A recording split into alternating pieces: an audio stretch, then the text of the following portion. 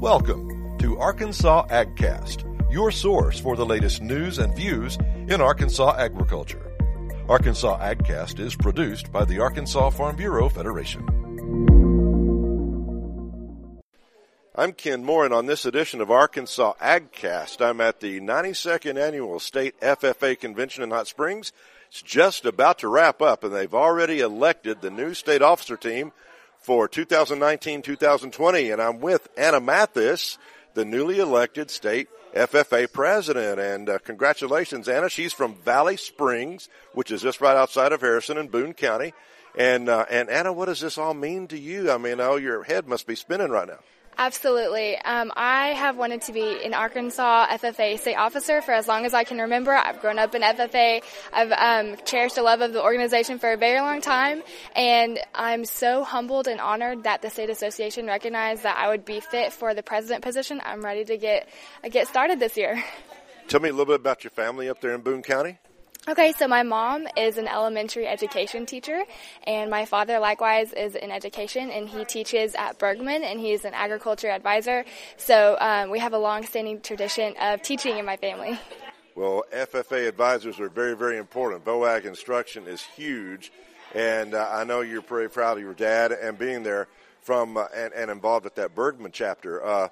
So what are your goals, aspirations with the new team over the next year? I know your life is all of a sudden, it's just changed over the next 12 months. Yes, sir. So I have some personal goals for myself, and I'll get to those in a second. But I really want to foster a good connection with my team. We're going to be spending a lot of long hours and long road trips. I want to really form a deep bond and connection with them to withstand any troubles we might have. Some personal goals of mine is potentially reinstating the Arkansas FFA band, really strengthening at the grassroots our leadership and our ag communication teams because they are really on the forefront and future of our organization, and also providing a non-traditional voice in this organization, which we so desperately need right now. That is awesome. You've got this all planned out, and it's great to have a goal and have visions. And just finally then, the big deal about FFA, I mean, it's all about confidence building. I'm so impressed with every delegate here this year. Yes.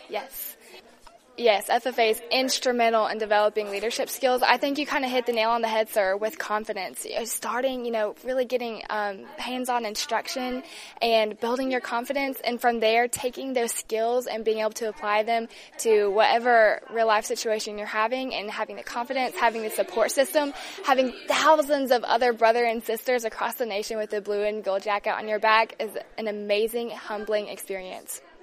That's awesome. Anna, thank you very much, and congratulations once again. Thank you, sir. Been speaking with Anna Mathis, the newly elected state president of the Arkansas FFA here at the 92nd Annual Convention on this edition of Arkansas Agcast.